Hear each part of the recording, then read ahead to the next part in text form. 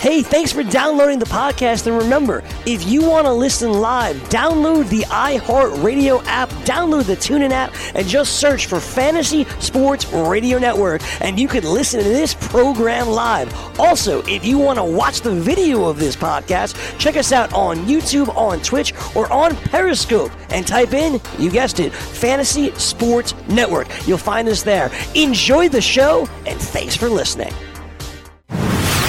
You're listening to the Fantasy Sports Radio Network. Fantasy Sports Today. It's going down right here.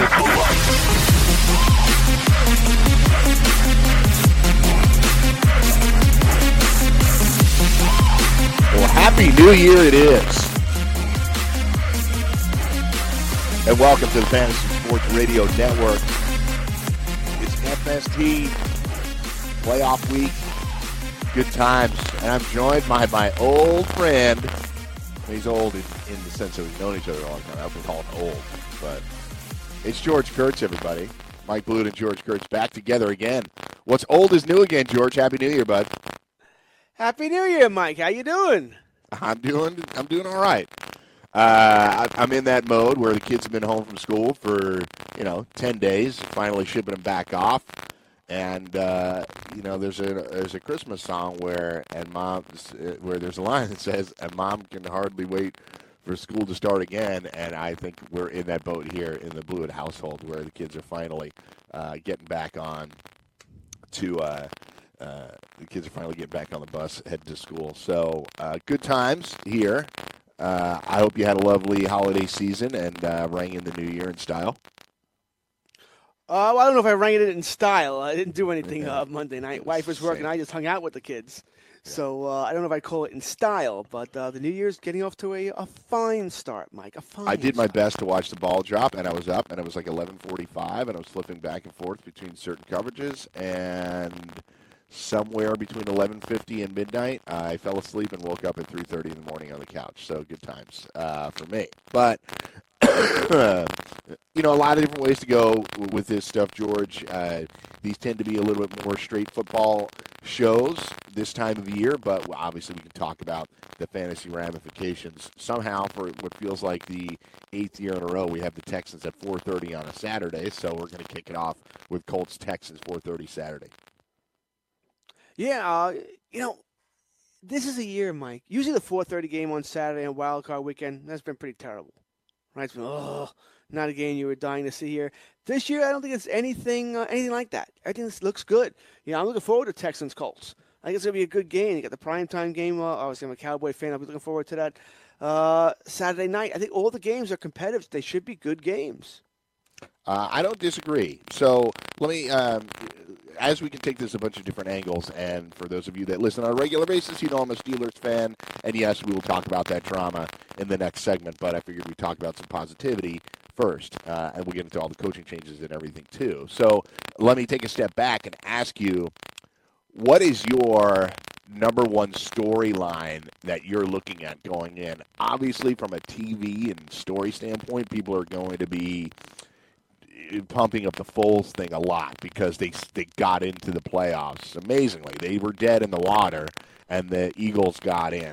People are going to be looking at, Phil Rivers. Can Lamar Jackson actually keep this going? There's a lot of different ways to go in both conferences. Can Drew Brees grab another title? So what is the one storyline that you're into that you really want to see play out? Well, I think what you're looking at, you want to go each game. Andrew Luck would be the first storyline against Houston. The magical season he's had, the comeback season, right? A superstar quarterback who really hadn't done anything in a couple of years, all of a sudden back to being a superstar quarterback this year. And can the Colts go on that deep playoff run in the AFC? You go to the Cowboy game against Seattle on Saturday night, I think it's all about Dak Prescott. Is he ready to take that next step into, I don't want to say an upper echelon quarterback. I don't think he's ever going to be Aaron Rodgers, Tom Brady, anybody like that. But to me, maybe being above average NFL quarterback in that game. And then you go to probably Sunday. More importantly, George, as a Cowboys fan, probably more importantly for Dak, can he finally quiet the boo birds that exist in the fan base and around the league? I think Dak has shown some brilliant flashes at times, but on the whole, there's, I think, a perception certainly from me, that he isn't always utilized to the best of his ability, and sometimes he's put in bad spots. But some people would blame it on Dak as opposed to the coaching staff. Would you agree with that? Well, it's funny you should mention something like that, Mike, because over the past 2 weeks, I've been thinking the same thing, that maybe it's not Jason Garrett and Scott Linehan that should be blamed for some of the Cowboys' problems. Maybe it's because they know what Dak's limitations are, and that's it. Possible. He's not very good at throwing the ball more than 15 yards down the field. Once you start throwing the ball into the secondary, I mean, you saw it in the Sunday game against the Giants. He had Amari Cooper wide open. And by wide open, I'm not talking wide open by NFL stands where he's open by 2 yards. I'm talking where he was open by 10. And Dak couldn't hit him either time. And this is not just a Sunday game. This is happening over and over and over again throughout the season. The only difference with Sunday is this is the first time this year that I can remember where it was with Amari Cooper. Generally, he's had a very difficult time connecting with Michael Gallup, who's run free in the secondary quite a few times this year. And he has had a hard time hitting him. You could see it on Sunday. He was aiming the ball down the field. It's in his head too. Where he's either hearing the criticism or he's hearing it from Garrett or whatever, that he can't get the ball to these guys deep. By the way, there's a former league MVP that has the same reputation in Cam Newton. I think we've seen that a lot from Cam, and nobody would say that Cam is limited, but that is a hole in his skill set. He's not accurate downfield. What it means that defenses don't have to play a cover 2 or a cover 3 because they're not worried about him throwing deep. And against the Cowboys, that's problematic because they want to run the ball. But now that safety can creep closer to the line of scrimmage because he's not as worried about Dak hitting him over the top. Because even if the guy's open, Dak is not even 50-50. He's less than that at hitting the guy. And like I said, he can't hit the wide open guy by 10. How's he going to hit the guy that's open by a yard or two? We have to be perfect. He's just not. Once again, it's year 3. He's not very good at it, and by not very good, I mean he's bad at it. Yeah. And it's a problem. So I think that's something you watch. Obviously, you're watching for Jason Garrett, see what he can do. And as I just discussed with Scott, I wonder if Garrett goes back to being by-the-book Garrett now in the playoffs. We just 4th and 1 punt, not even a thought process, no matter where he punt. He just plays it by the book. I just can't be that way anymore. You can't be that way anymore. You need to open it up a little bit more, take some chances. And Garrett has done a better job of that over the years, but still, I think Garrett sometimes is worried about – he's an old-school coach. He's been around the NFL for a long time. When he still coaches like it's 1990. Not like it's 2018 here. We have to do things differently here. I'm of the belief, Mike, I've said this over and over again, from the 50 on in, I'm not punting if it's 4th and 5 or less. I'm just not doing it. And even from probably my own 40 on in, if it's 4th and 5 or less, I'm lining up to go for it. I may still take the delay. If it's at the 45, I'll take the 5-yard delay. But I want to try and draw a team off sides. Yes, it may not work 90% of the time. But you know what? That 10% it will work. And then if you actually go for it a couple of times, right, take more chances. Try and keep the ball here. But I don't think Garrett will do that here. So in the Sunday games, I think it's all about Lamar Jackson. Can the Chargers, I believe that they're the first team to play him twice. Can they figure out how to stop him or at least slow him down? The interesting thing about that is as much as the Ravens, and I put it in air quotes, dominated the Chargers when they played a few weeks ago, Phil Rivers was driving the ball with a chance to win that game before Gates fumbled. So, yes, the Ravens did dominate them defensively, and they came up with a huge win on the road. But I came away thinking, having the same doubts I have about the Ravens then as I do now. Like, I don't know if this can win in the playoffs. They play games, so tight. I just wonder if it's something that is feasible in the playoffs. We're going to go to a quick break right here. Come back. We'll keep walking through the playoff games and the storylines of interest. It's Mike and George on the Fantasy Sports Radio Network. We'll be right back.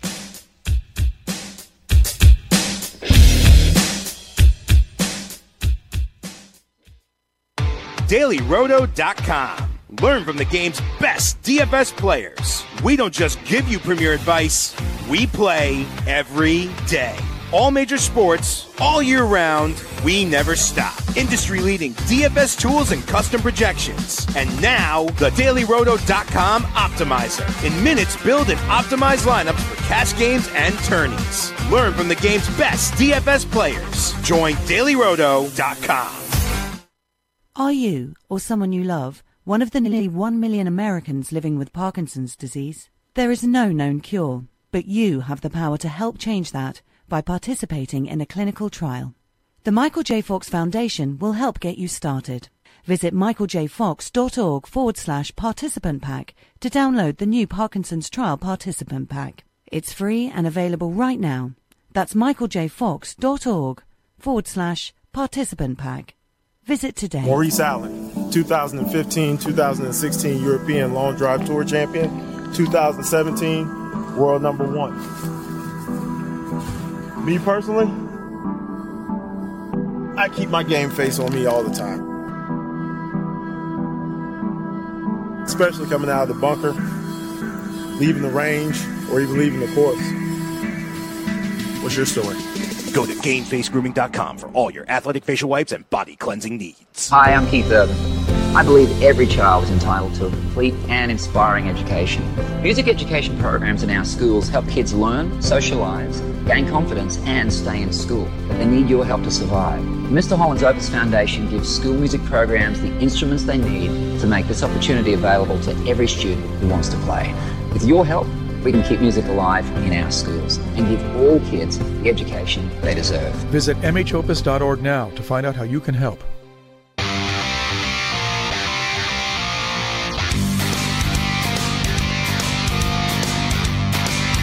We're back on FNTSY. Thanks for listening. Happy New Year to all of you out there this January 2nd, listening on the Fantasy Sports Radio Network app, on TuneIn Radio, on iHeartRadio. Thanks for joining us to talk a little bit of football today. And if you're at the game or you just got a gut feeling, no problem. Now you can bet from anywhere, anytime with the all-new MyBookie mobile betting platform. With the MyBookie mobile platform, you'll enjoy the safety and convenience of at-home betting when you're on the go. So try it out today, and you'll never miss another winning bet. Head out over to mybookie.ag and open an account with the promo code FNTSY, and MyBookie will match your deposit up to $1,000. That's right, $1,000. So that's mybookie.ag, promo code FNTSY. So, George, back to the games. Chargers-Ravens, we left it there. I was saying that. I just wonder, you're saying second time they're playing him. I'm wondering if it's sustainable. The defense has been on fire, creating a lot of turnovers, even though Baker gave him a scare. He threw 3 picks, and he still gave him a scare.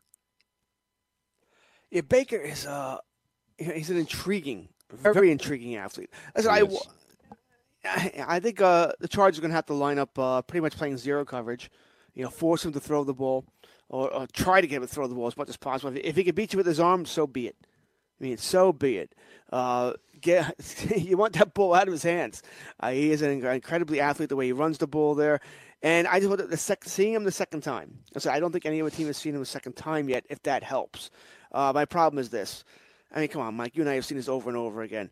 West Coast team traveling to the East Coast, to play that playoff game in what's likely to be brutally cold weather. Generally not a good thing. Chargers are a beat-up team. Gordon is still banged up. Allen's still banged up. They are likely to get Hunter Henry back. Go figure. So maybe that's a boost they need here. I had no expectation to see him again. And you brought up a great point, though. As bad as they probably played in that first game versus the Ravens, I don't know if I want to call it to say they were driving. I think they fumbled the ball around their own 40 when Gates fumbled. But they had a chance. The bottom line is they had a chance to win that game. And they ended up where it didn't go their way. Gates fumbled, game over here. So I guess that bodes well for them. But I'm going to have a hard time seeing them win this game against what is likely the best defense in the NFL, or at least the best in the AFC. Yeah, they actually got a few sacks on Lamar last time out. It was 2-3 sacks.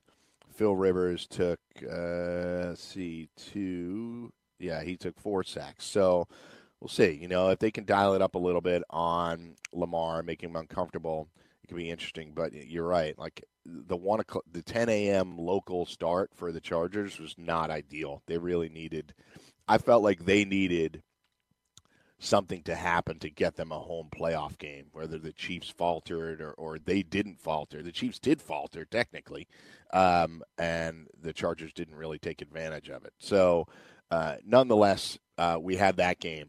Eagles, Bears, obviously the Foles thing is going to be front and center. people are trying to hoping or wondering if the Eagles are recapturing this magic. The reality is that they have to go up against what I actually think is an even better defense, a scarier defense, because they turn the ball over so much. They have an absolute wrecking ball coming at you on every play in Khalil Mack. And I just wonder if the Eagles can sustain that. They have played very inconsistently, even though they've been good for the last 3 weeks. And on the flip side, can Trubisky just hold up under this type of pressure? I mean, Nick Foles is a hell of a story, right? He led the Eagles to the Super Bowl last year, and now he's led them to an improbable playoff run this season. Granted, it helped that a couple of teams choked down the stretch, but still, he got them there. And this is a winnable game. I mean, it really is. I don't think Chicago's all that great a team. I think they're similar to the Ravens in that great defense. Offense has some question marks there. You know, I've proposed this question to a couple of people now. Scott Engel being one of them. I think Jim Day was the other. Maybe Dan Stratford on the shows I do. If the Jaguars come cool after the season, let's say just for giggles that Nick Foles leads the Bears to the championship game. All right, so they win this week and they beat the Rams next week and they lose to the Saints. You know, we'll say they lose to the Saints in New Orleans. Jaguars come calling in the offseason. We'll give you 2 seconds and either Jalen Ramsey or Leonard Fournette, your choice, for Carson Wentz. Oh, the other way. You went the other way. Yeah, not Foles. It had to be Wentz. You know, then the Eagles would re-sign Foles and he'd be their starting quarterback. Would you do it if you were the Eagles? Fans will be clamoring for Foles to start again. There's actually the last year, the quarterback controversy, as crazy as what happened, it wasn't a legit quarterback controversy. Now, people have the right to be like, well, this guy may never be healthy. He may just be hurt all the time. He's got an ACL. Now he's got another problem. Is there going to be another one in a year? Like, it's what the Titans fans are probably starting to scratch their heads about with Mariota. Like, yeah, he may be talented and everything, but is he ever going to be out there for 16 games? And how do you build around a guy like that? I don't think the Eagles would do it. They invested way too much into him. I understand you're getting a bunch back, but I think they're committed to Wentz. I don't think they would do it, although what you proposed is pretty interesting. I agree with you. I don't think they would do it either. But like I said, it's a good talking point if the Jaguars would come calling because, I mean, you talk about a quarterback in Foles who won you a Super Bowl and almost got you to another one, and now you're getting 2 seconds, which you could obviously get some talented players around. Plus, you're getting either your running back you need or a top cornerback. You know, as I believe Ramsey and Fournette both may be on the outs in Jacksonville there. That should be an interesting offseason for the Jags. But I said it's a good talking point there. But in the end, for what you mentioned, or everything they put into Wentz, you know, I think it's Wentz stays. Foles will move on to a new team, probably a starting quarterback someplace else. But actually, it's just a good talk about. It's fun to think about, but I agree with you. It's not going to happen. Cool. So, all right. So we got those. We got those out of the way. We can talk spreads and over-unders and all that kind of stuff, but George and I are going to be here for the next couple of days, so we can get into that as we get a little bit closer and the spreads settle in and the money starts moving around. So how about my Pittsburgh Steelers, buddy? Well, first of all, congratulations that your Cowboys made it. At 3-5, you couldn't have convinced me that they were going to go on this kind of run and get to the playoffs, even in a division that was falling apart all around them. They got to 10 wins. So when you're 3-5 and you rip off 7 of 8, I'm going to give you a lot of credit, even if that one game was an odd shutout in the middle of all of it. Yeah, I guess they took the week 15 off rather than week 17. That's the way I'll chalk that one up to. Cowboys are an intriguing team. I mean, they're just strange. I wouldn't have minded them not making the playoffs if it would have gotten rid of Garrett. I'm you know me, I'm not a Garrett guy at all. Most people aren't. Right. And I don't want to lose Chris Richard, I don't know what his exact title. He's not the defensive passing coordinator, coordinator or run game coordinator. He's passing in line, and I think he's linebacker game coordinator as well. He's passing game and linebacker coach, something silly like that. Whatever. Right. I don't want to lose him, and I think he's going to get a lot of interviews. I believe the Dolphins have already interviewed him. I think he could be a good young up and coming head coach. I think he's helped that defense out a lot. So, which Garrett, like I said, he just makes the same mistakes over and over again. And it's tough to rely on him in crunch time, what he's going to do here. That being said, one thing I like about the NFC, there is no team here that I think can't go on and do some damage. I think it'll be harder, obviously, for any of the wild card teams. To go say you're going to beat the Rams and the Saints. Don't you think the AFC is more wide open though, George? Yes, because I don't know who's going there. I kind of like the Colts the way they're playing. I like the Ravens too. In some ways I like those two teams more than I certainly like them more than I like the Patriots. I think the Patriots once again are doing it with mirrors. They got really everything. But here they are, dude. All they get is a home game, and then they might have to play the Chiefs. And I got to be honest, like as impressive and flashy as the Chiefs are, I've been saying this for a couple of weeks. I don't see them getting to the Super Bowl because they can't stop the run. And lo and behold, the Patriots are dealing with all this stuff, and Gordon's gone, and Gronk's a shell of himself, and Brady maybe hasn't played vintage Brady football. And then what happens? They go out and they run the ball 237 yards on the Bills. And I think they're building this team conceivably to beat the Chiefs that way. It makes sense. And Belichick has performed magic before, but you said this team is just not. My God, they're not the team we're used to when it comes to the Patriots. I know. Brady has looked mortal. The defense was terrible last year, and they still came within a drive of winning the Super Bowl. Defense was terrible last year, and they still were right there. If the NFL called the rules of the Super Bowl like they did during the regular season, they might have won the Super Bowl. No kidding. All right, lovely NFL pulling some NHL stuff in the Super Bowl. Gronk is done. It's you can see that, and Belichick knew that was coming because he tried to trade him. Yep. Belichick could see that coming here. He lost Josh Gordon, so the offense has changed, and it's amazing what Belichick has done. Okay, no Gordon, we're gonna run the ball now. No, we're just gonna run the ball, and it's a formula that can work. But I don't know if their defense can hold up either. Yeah, I don't think their defense is all that good. That would be the issue, same as last year. Like if Mahomes was in a groove in a game, like he could put up 40 on them. And that would be problematic, just like Foles and company did last year. So I just don't like the fact that the Chiefs can't stop the run. And if they get down, even if they're at home, and if they get down, and the Patriots or the Ravens could run down the clock on them, or the Chargers can even run the ball effectively when Gordon's healthy, I could see a bunch of teams running over them to get a win. So, but at least they have home field advantage. So let's talk about we got the next couple of days to keep doing all this stuff on the games that are afoot, but let's talk about my Steelers for a few minutes. We're going to go to break in about 6 minutes, and then we'll spend some time on the coaching changes because there's a lot to go through there, which George already started mentioning with interviews with Chris Richard. I don't think AB is going anywhere. I did sense that something was wrong here, and credit to Marshall Falk, my co-host on Sundays, who said weeks ago that something is wrong between Ben and AB. I think he's not the only one that had that observation, but he called it out like a little bit in advance, like something is just not right here. And Ben feels comfortable going on his radio show and taking shots at people, but not everybody's comfortable with that. And I don't know that AB is the type of guy that's comfortable with that. He's shown poor judgment on his own right, whether it's Facebook Living private team conversations or throwing stuff on the sidelines, getting into it with people. He can't be at a point now, George, where he excuses his behavior. He's done diva-like behavior, and this is an all-timer. If he did not play in what is effectively a playoff game because he was in a bad mood, then that's an all-timer. Like, you can't come back from that reputation-wise, as great as he is. Well, Mike Tomlin has his season-ending press conference today. Yeah. And, boy, should that be interesting. Yeah, but he never says what he has to say. He's going to have to.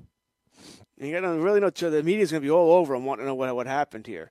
This is not the first time AB's done some stupid crap, too. I mean, he's the guy who filmed the, one of Tomlin's post-game speeches in the locker room. We put it on Facebook Live. Like, what the hell are you doing? You and I texted last night, and I told you, Ryan Clark, ex-Steelers safety, works now as an analyst for ESPN, mainly on NFL Live and some sports centers. But Ryan Clark, and this is something you never see a former athlete, former teammate say. Usually it's worthless because they all have nothing but, he's great teammate. He eviscerated Antonio Brown. I mean, eviscerated. He told a couple of stories. He told a couple of stories that the day Mike Wallace got released, that, he told somebody. He was on the team. Ryan Clark was there. He was on the team, and he said, "Watch this guy blow up." As far, not in a good way. He's going to be a diva. Because he knows now the team's all about him. That they need him. It's all about him. He's their offensive guy. And he talked about how he almost got into a fight with Antonio Brown because Antonio Brown in practice would be like, remember, Clark's a defense guy. Antonio Brown's an offense. You can't touch me. Don't touch me. I'm the team. She's being that kind of attitude here. He said that all that Antonio Brown cared about was 3 things: targets, catches, receptions, and touchdowns. That's it. Didn't care about winning and losing. That's not important to him. Like I said, he eviscerated him. You never see this. And I said, I'm not a big. I think Ryan Clark was. Yeah, I think Ryan Clark was a solid analyst, but I've never been someone who like, like Louis Riddick. But Louis Riddick's very good at what he does. Clark's a solid guy, but hearing him say this also made me like him more because now I'm like, not afraid to voice his opinion. Yeah. So most analysts are. Where they're trying to make friends. I've seen him drop dimes on people before. I'd have to go back and watch the AB thing. Yeah, I'll watch the AB thing so you and I can maybe touch base on it again tomorrow. But he, look, that's a former teammate, and if he's saying that he saw signs of this before that stuff even happened, I'm not going to get it. We don't have to get into Antonio Brown's background, but he had a sort of a troubled teenage life, and navigating through the college recruiting scene was difficult for him. And the fact that he's made it to where he's made it is a testament to how hard he really worked through all of that stuff. But the reality is he gets paid, like I said to you last night, and I'm not normally the guy. I'm not a curmudgeon about this kind of stuff. But look, the checks are cashing pretty easy for you to be walking away in the middle of a playoff game. He has been paid what he's been owed. Like, the Steelers stepped up and paid him for a franchise that actually doesn't do that for many people. They did it for Ben, which everybody does it for a quarterback. They didn't do it for Le'Veon Bell. They've done it for a couple of other guys that are currently on the team. But historically, the Steelers generally do let people walk away. And they put down the money for AB. He's performed admirably. In fact, he had a chance if he played the other day. And frankly, I don't know what the injury situation is, if it's real or if it's imagined and he just was in a bad mood. He did leave the game at halftime, which is effectively a playoff game for his team, which is unprofessional, to say the least. But at the same time, he had an opportunity, George, to be the first guy ever with, I think it was 5 seasons of 100 receptions and 1,300 yards, something like that. He and Marvin Harrison both done it 4 times. He could have done it a 5th time. And he chose not to play. We'll find out. As you said, Tomlin does have to give us some information regarding the injury to see if it was real or not. You almost got to feel bad for Tomlin. Dealt with Le'Veon Bell all season long. Now he's dealing with Antonio Brown, and Roethlisberger's no prize either. No. So there's more drama going on in Pittsburgh than most TV shows nowadays. It's crazy. So we'll come back. We're going to do the coaching carousel with George and myself on Fantasy Sports Radio Network. It's FST. We'll be right back. From the NFL to the NBA, DailyRoto.com is the place to win millions in daily fantasy. You can get the best DFS NFL coverage all season long for a price of $129.99 or dominate the entire daily fantasy sports realm with the Elite Package at $59.99 per month. If you use the promo code FNTSY, you get 10% off your Daily Roto package. Go to DailyRoto.com, pick your NFL or Elite Package, enter promo code FNTSY, and you'll be on your way to becoming the next Daily Roto millionaire. Were you scammed into signing a timeshare contract? And did you miss the part that said you have to pay for your great idea? Not only for the rest of your life, but when you're not here anymore, you get to pass this turkey onto your family for them to pay for the rest of their lives. Thanks, Dad. Don't burden your family down the road, and don't be stuck with expensive timeshare payments forever. Get out of your bad idea timeshare contract guaranteed, or pay nothing. Call Resort Release today and learn for free how their timeshare exit team can help you legally exit your timeshare contract. They've helped thousands of people, and they're A+ rated with a BBB. So if you feel scammed, get mad and get out of your expensive timeshare contract right now, guaranteed. Call NOW. 800-804-7060. 800-804-7060. 800-804-7060. That's 800-804-7060. The morning after. I think Philadelphia, if they get in, they can get all the way to the NFC Championship game. But Philadelphia will not go back to the Super Bowl. Yeah, but Philadelphia's going to lose to Washington this weekend. You're contradicting yourself here, then, essentially. Gabe, it's different when you get to January. You don't understand my NFL mind. I don't think we understand your mind NFL at all. mind. Yeah. your NBA mind. Your any kind of mind. Your professional mind. Your personal mind. Your mind's twisted, Corey. Weekdays, 9 a.m. Eastern on FNTSY Radio and on your popular podcast providers.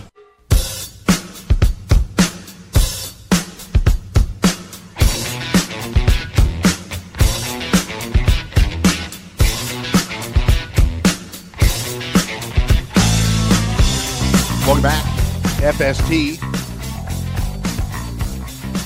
The DailyRoto.com partnership with Data Golf is back for 2019 with all new premium fantasy golf and betting tools. Check out the all-new lineup optimizer with custom settings and advanced grouping, customizable projections for FanDuel and DraftKings, ownership projections, PGA finish probabilities and simulator, outright and top 20 market betting tools, head-to-head and three-ball betting tools, and PGA Pro Tip, subscriber chat, and more. So go to dailyroto.com, click on Go Premium, and choose golf.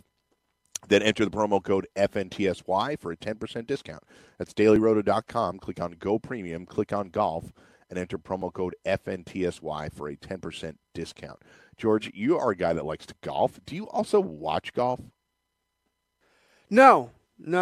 Chris Mitchell always gets on my case for that. I love the other golfing. way. I don't really play golf, but I watch. It's weird.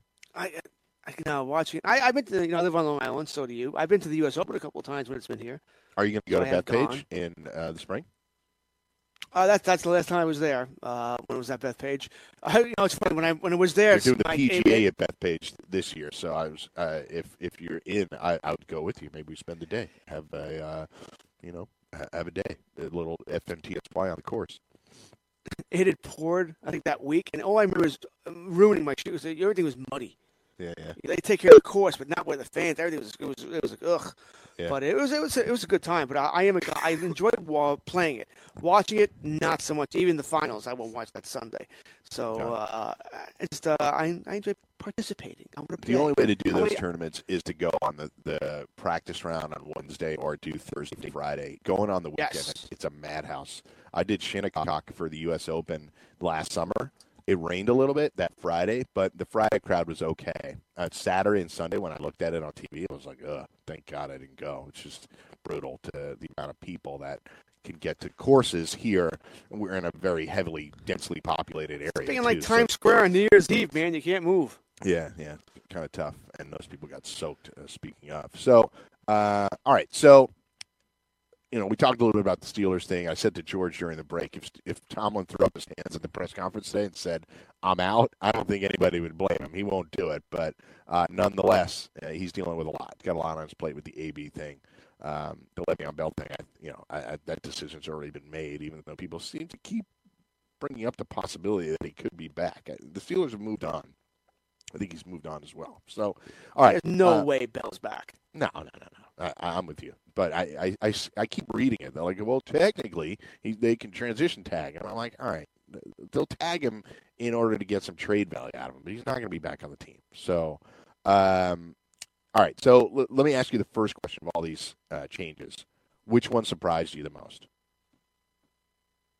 Which one surprised me the most? Well, certainly not Green Bay or the Jets. We know that was coming.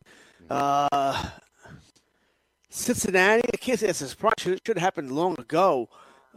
Surprised that Doug Marrone's still in Jacksonville after what happened there. I'll tell you that. I thought he would go. Not that I think once again, I'm not big on firing a coach after one season, so that's where I'm going to go, by the way. Because I think that's kind of silly. After 1 year, you expected magic and a Super Bowl run?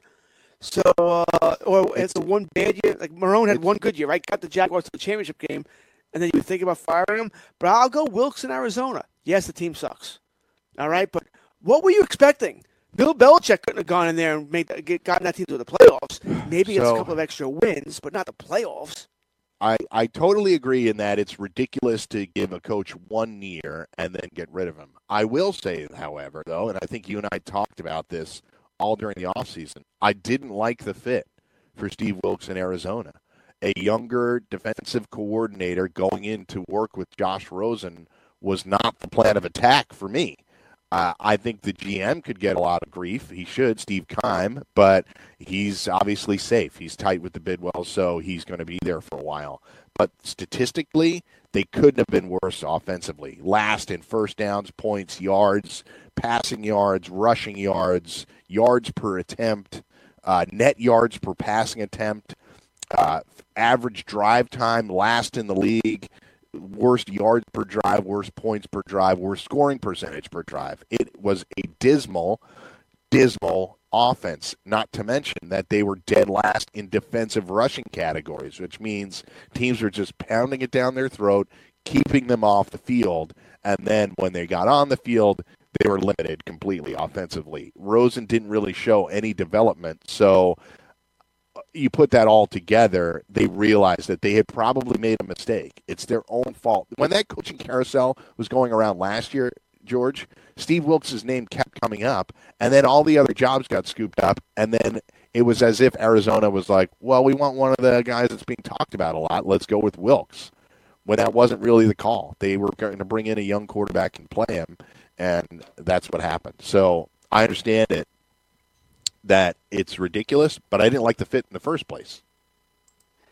In my mind, all right, if I'm the owner and my GM comes to me and goes, hey, listen, I want to fire this coach. I know we just hired him a year ago, but I want him to fire him. I'm the owner. I'm like, well, then I'm firing you. Because guess what? You made it. If you're firing a head coach at the one season, I don't care if you went 0-16, unless he did something egregious. You know, he's sleeping with somebody's wife or something stupid like that. Yeah, you know, but I'm talking about just does stuff on the field, then you're not very good. Then the GM, you're not very good at your job.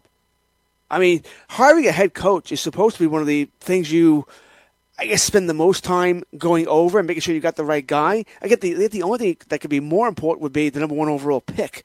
Coach and quarterback. As far as your quarterback of the future. That's right? your two main tasks. So I just think that, once again, I think if you're firing one, I'm firing both. Because then maybe the owners had a little bit more say in that hire, which is why he survives. Could be. Actually, we don't know the complete dynamics of it. You're very right. It could very well be that. But if I'm a GM, you know, this is why if I own a team or a GM, I don't fire coaches early on in the season as well. If I'm going to fire somebody after one season, then I should have never hired him. If I'm going to fire a coach if he starts 0-4, then I should have fired him in the off season because I didn't like him anyway. You know, that's the way it just comes around to me. I'm talking without any weird extenuating circumstances, just regular stuff here. Browns could have been in the playoffs if they had made a change. Yes, and I you know, Mike, I'm laughing when I hear Marvin Lewis at his press conference when he's pretty much shilling for Hugh to get the job there, and he's like, "Well, he had some bad circumstances in in the other place." Really? He went 1-30, whatever. You know, and Greg Williams came in. I hate Greg Williams. I think he's a complete jerk. But he had no problems there. He got them to a winning record. It seems to me if you were to hire – if Cincinnati hires Hugh Jackson, I don't think they are. I think they're going to hire Vance Joseph. But how do you sell Hugh Jackson to your fan base that he's the coach? After what just happened in Cleveland where literally when he goes 3-35? Vance Joseph isn't an easy sell either. No, he's not. The names I wouldn't hire either one of them. Yeah. I'm just talking, if you're asking me my guess, I think that's where they go. And I think they go in Vance Joseph. But I wouldn't hire either one of them. Yeah. So, all right, here, I'll go a different direction as to – so I'm not surprised that Stephen Ross made the move to get rid of Adam Gase. However, I do think Adam Gase may actually be a talented head coach. He's certainly talented offensively, and he was caught in the middle of what was a huge roster churn for them. So he made the playoffs in his first year, but he realized he didn't like the personnel on his team. So he's churning over the roster. Then his quarterback gets hurt. So he's going out there with Jay Cutler and Matt Moore and that, poo-poo platter of quarterbacks last year. Then Tannehill comes back this year. He gets hurt again. He's got Osweiler. I'm not suggesting that he did a great job in Miami, and I think they went like 11-19 in the last two seasons after making the playoffs. But I think Arizona could actually be an interesting landing spot for Adam Gase. Match him with the young QB, build it from there. Then it's sink or swim. Then you'll know if I'm right or not about Adam Gase with a team that's really effectively rebuilding from the ground up. But he can build it in his image along with Steve Keim, and it would make more sense. I do think that Stephen Ross, by doing this, he has big plans. He's either going to go after John Harbaugh or he is going to take a shot, which it's difficult for him. For those that don't know, Stephen Ross is a massive University of Michigan donor. He's donated 9 figures there. There's buildings named after him, schools named after him. So a massive Michigan donor. It might be a difficult dynamic for him to pull the coach away from Michigan to his own professional football team. But if Jim raised his hand and said, I want out of college, I'd like to go pro, I'd imagine the first phone call he makes is to Stephen Ross. I don't think Harbaugh's leaving college, so I don't think we have to worry about that. I agree with you, though. But, man, you go to Miami, and I agree with you about Gase. I think he gets another chance, maybe not this year, but eventually. And teams like Cleveland, the Jets, Arizona, they do make sense to get a quarterback, maybe even Tampa Bay to get a quarterback guru coach in there. I'd bring got young quarterbacks. One of those teams has got to get that guy. I would do it. And I'm not really stumping for Adam Gase. It just because you and I and nobody else ever knows if these coaching hires are going to work out. But if you're going to bring in a guy to do that, he's the type of person. And one of those 3 teams should have him. I would kind of agree. He won't go to the Jets. I don't think the Jets are hiring the Miami head coach. Once again, Probably can't not. Sell that. So it really comes down. I don't think Cleveland's going to go in that direction either. So Arizona would make the most sense. I don't know if Tampa Bay, I don't live in Florida, I don't know how much the dynamics would play of hiring the Miami head coach who bombed. That would be there. And I don't think it's fair to judge Gase on Miami for the reasons you mentioned. Forget the quarterback situation. The wide receivers didn't work out there. You traded Landry away. I don't know if Gase had a say in that, or if that was more management not wanting to pay Landry, whatever it might be. I do wonder where Gase's thoughts were on the running back situation there. Starting Gore over Drake over and over and over again this season, I don't know, that seemed to be strange. That seemed to be playing more towards your record than what would improve your team, because for some reason you were 6-6 at some point. You may have been the worst 6-6 team ever. But, then when you were 7-7, so you technically had a chance at the playoffs. So you kept playing Gore, who, once again, a Hall of Fame running back. At this point in his career, you were probably better off going with Drake to see what he could do for you this season. So I thought that was interesting. But bottom line is this. He didn't have a lot of weapons there, if any. No. Sure, 10-6 he made the playoffs. 6-10 when Tannehill got hurt. 7-9 this year. I don't know. I would have given him more time, which makes me think Stephen Ross has big plans. He just must. Well, a lot of people think that that these are Bill Parcells handprints. What's going on in Miami still? Parcells was there for a short time, but he was there, and then maybe Ross is still seeking input from Parcells, and that maybe he'll have a say in the next thing. Right, and he'll have a say in the next coaching hire. So, which very well could be, but I think Miami. You mentioned Ross has the money. I think he does want to make a splash. Yeah, I think obviously he'd like to bring back the Dolphins to the what they used to be as far as one of the better organizations in the NFL. Haven't been that way in a long time. He invested a lot in the stadium. I don't think he has any idea what he's doing when it comes to running the football team, but he is trying to build the business back to the right way. They did make massive improvements to the stadium, and he has spent money. He's gone out and gotten Ndamukong Suh and other guys. It just they need somebody to do this the right way. To your point, here's some of the guys rumored there. John Harbaugh. This is according to Pro Football Talk, Mike Florio. John Harbaugh. They'll also reportedly interview Bears defensive coordinator Vic Fangio, Steelers offensive line coach Mike Munchak, Cowboys defensive backs coach Chris Richard, Chiefs offensive coordinator Eric Bieniemy, and Dolphins special teams coach / assistant head coach Darren Ritzie. So the problem, George, as always, with the Dolphins is, what do you do with Ryan Tannehill? I think the decision now can be made more easily. But you and I talked about a lot how they were in no man's land with this. That injury actually pushed them back a year because they were still trying to evaluate Tannehill. Now, if for no other reason, the guy can't stay healthy. So you have to move on, right? You've done enough shows with me where, even if you don't remember, I'm not a Tannehill guy at all. I think they should have moved on years ago. Yeah. I know at one point it was financially, you couldn't do it. The cap hit would have been too great. But in the last couple of years, it's been doable. They keep giving him chances after chances. It's not working out, boys and girls. It's time to move on here. In the NFL, unless you have a great defense, you can't have an average quarterback. You need an above average one, a great one, to really compete in the NFL year in and year out. And listen, if you're the Miami Dolphins, you have to realize, the next couple of years could be better for you. Tom Brady he's obviously on the downhill anyway, but he's not playing forever. He'll be gone in a couple of years. Jets have Darnold, Buffalo, they're up and down, and they have Josh Allen, who looks good. You're still behind the 8 ball here, but it's not going to be terrible because the Patriots won't be that team that's going to win the division for 20 more years. So you need to build up now. You need to find that quarterback of the future. In the NFL, that's all that matters, finding that quarterback of the future. And they don't have it. It's not there right now. And unfortunately, with their 7-9 record, I don't know if they're going to be able to find it in the draft this year either. But they better do something here.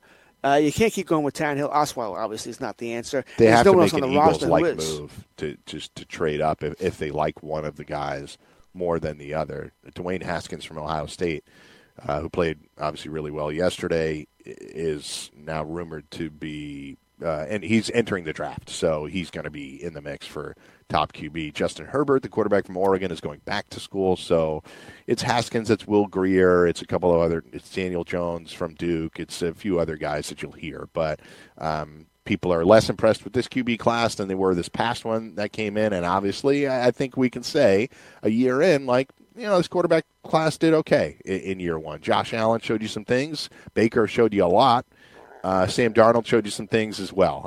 I'll make that transition over to the Jets. Since they fired Coach Todd Bowles, I think, George, being here in New York, we got a sense of at least a month ago that it wasn't going to last past this season, despite the extension that he received in the offseason. Mike McCagnon had publicly started distancing himself from Todd Bowles, and they were previously thought to be joined at the hip. McCagnon stays, Bowles is out, and now they need to find somebody to work with Darnold. They do. And once again, today's NFL, you get a quarterback, your franchise guy, you drafted him early. Jets drafted him, was it 3, 4, whatever they drafted him. It was 3. You need to get someone to bring him along. Now, Darnold was up and down this year, showed some great signs, showed some not good signs here. But Bowles is the defensive head coach. If you have a defensive head coach, you better have one hell of a quarterback guru on that roster, to help him out. They really didn't have that. So I don't think there's any doubt in my mind the next head coach for the Jets will be an offensive guy. Yep. Probably a quarterback guy, quarterback whisperer. Maybe it's the I forget the guy's the quarterback coach from the Rams. Maybe he's going there. Maybe he's not. But I think I would be floored, Mike, if when the Jets hire their head coach, he's not an offensive guy. Yeah. I think it'll be someone who can bring Darnold along. And once again, you can make the same argument in Cleveland for Baker Mayfield, same argument in Arizona for Josh Rosen. And even in Tampa Bay, I wonder if the next guy, same thing, even though Cutter technically is an offensive guy, but the same thing. They got rid of Lovey and kept Cutter because they thought he was going to be the guru with Jameis. And that was a mistake. Huge mistake. Whether or not Lovey was the right guy, Cutter certainly was not. I think we all saw that. I had the Bucs under a hard under 6.5, and it came in. The Jets reportedly, according to Mike Florio, will interview Chris Richard. His official title, George, by the way, D-backs coach / passing game coordinator. Chiefs offensive coordinator Eric Bieniemy also on that list. Bucs offensive coordinator Todd Monken and USC offensive coordinator Cliff Kingsbury. Iowa State coach Matt Campbell declined a chance to interview. To George's point, those are all really offensive-minded guys other than Richard. You also mentioned that the Bengals have requested interviews with Rams quarterbacks coach Zach Taylor and Rams passing game coordinator Shane Waldron. So those are 2 more guys whose names you'll hear, people trying to capture the magic. Do you think Josh McDaniels will get a head job somewhere this year? Does he want one? It's a great question. If he wants one, he can get it, right? Yes. There's too many. I think there's some teams or some owners he turned off by the shenanigans he pulled with Indianapolis, and they won't even interview him. Under the Bengals. Yeah, there's too many openings. He'll get one. My question is, does he want one? My guess is he has been told, you will replace Bill Belichick if and when he leaves. But does McDaniels want to wait 5 more years, 10 more years? Has Bill told, I'm leaving in at the end of 2020. I'll coach 2 more years. We don't know that. And let's face it, Green Bay comes calling. Can McDaniels turn that down? Can you turn down the Green Bay Packers? Historic franchise, Aaron Rodgers. Maybe he likes us, as much as we laugh about it, but maybe he likes what's going on with Cleveland. Baker Mayfield, he looks like he's going to be a stud, and the team they have, I think he could turn that one down, sure. And but Bill I wonder if he there. could turn down Green Bay. Bill can give him an insight as to Bill's tenure in Cleveland was really different because the team ended up getting moved. But, the Browns, the Packers, the Cardinals, those are all landing spots for Josh McDaniels. I don't think he's going to the Cardinals. Can't see that. Yeah. I can't see him leaving for a team that's going to take a couple of years minimum to turn around. Yeah. I can only see him leaving for a team that he believes he's either on the cusp or it's the team. Yeah, I don't think he's going to the Jets. That'd be funny though. Where once again another Bill Belichick former team, as short-lived as it was. But Green Bay, if they came calling, and I said I've heard nothing about this, I'm just going spitballing here. I do wonder if he could turn them down. Yeah. The only other eyebrow-raising thing, I guess, from this coaching carousel is Sarkisian getting fired in Atlanta. They obviously wanted to make some wholesale changes. They got rid of both coordinators, but the Atlanta offense wasn't the problem this year. They did not run the ball well. 1,000 points. Yeah, I know. They did not run the ball well, so I would imagine that's what they would hang their hat on as far as the decision being made. But that team fell apart because of injuries on the defensive side of the ball, period. George and I will be back tomorrow at FST. Thanks for listening. Happy New Year. I will talk to you again tomorrow. Thanks.